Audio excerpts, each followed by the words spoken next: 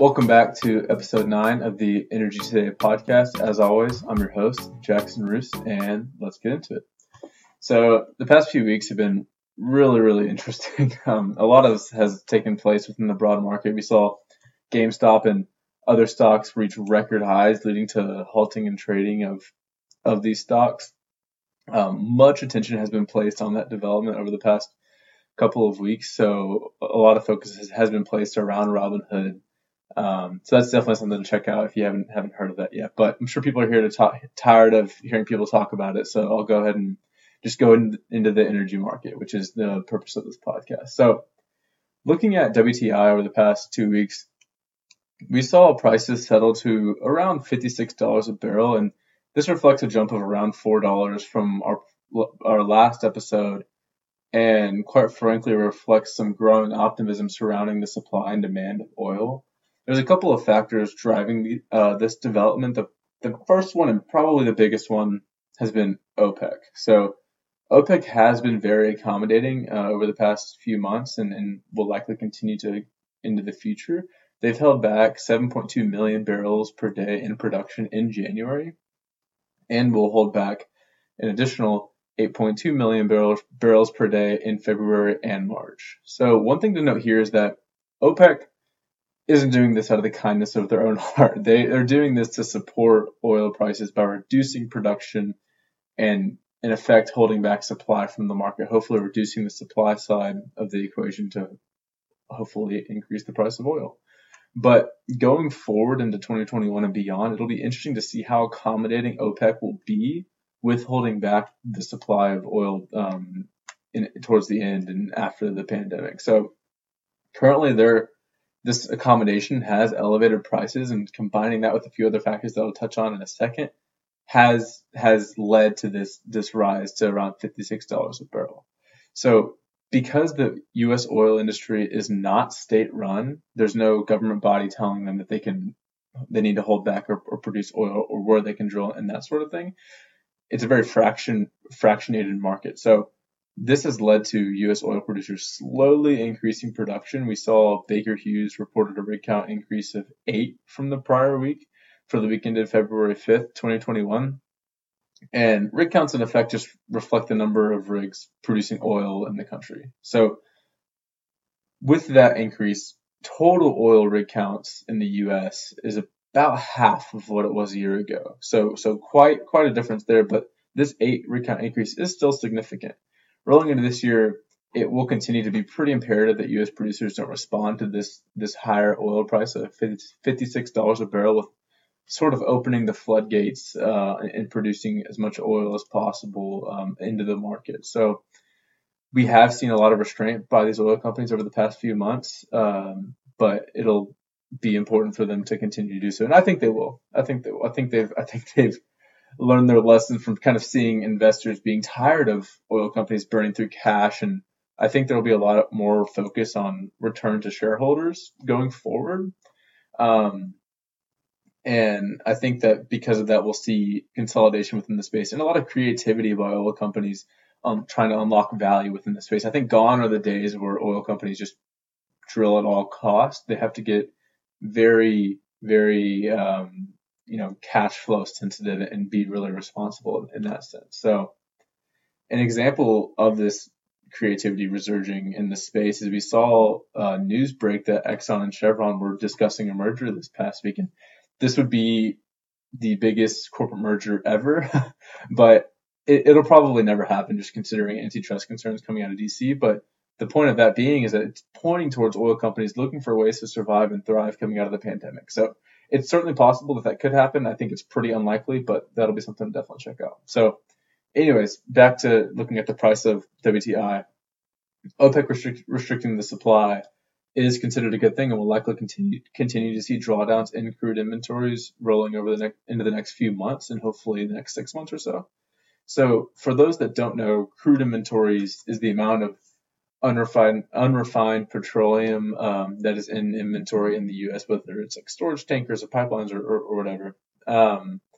It's typically thought of as an indicator of where supply is at, and if we might possibly see an oil glut putting downward pressure on oil prices. So if inventories rise by a bunch, but because of the pandemic we haven't seen demand come back, that's not a good thing for oil prices. So for the week ended January 29th, 2021, the crude inventories in the U.S. declined by 1 million barrels from the prior week. So this is definitely a good thing.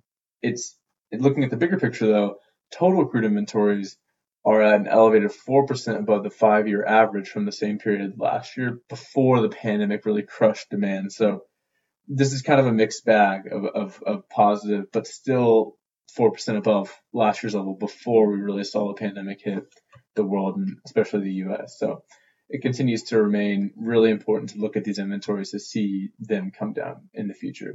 So putting all of these stats and figures aside, oil prices and really the industry as a whole remain really pinned on the pandemic and how vaccine and the vaccine rollout and return to normal happens.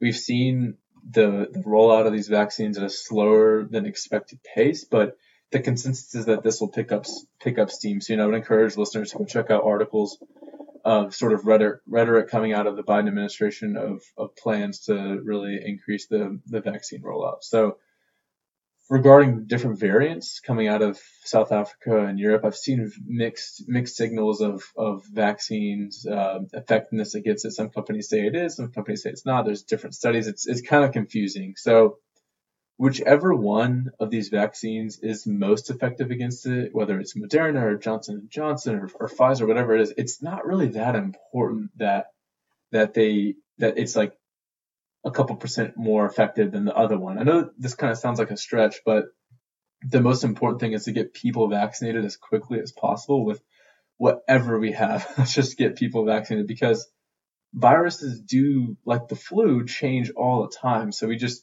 have to start getting people vaccinated, and that's just the fact of the matter. And until that happens, there will be much uncertainty with where WTI or the industry as a whole could be going. So going forward, this is the biggest development and one to focus on when thinking about the industry this year and beyond, as well as OPEC. But this is definitely a big one. So next, I wanted to take a look at merger and acquisition activity, M&A for short, over the course of this past year, 2020.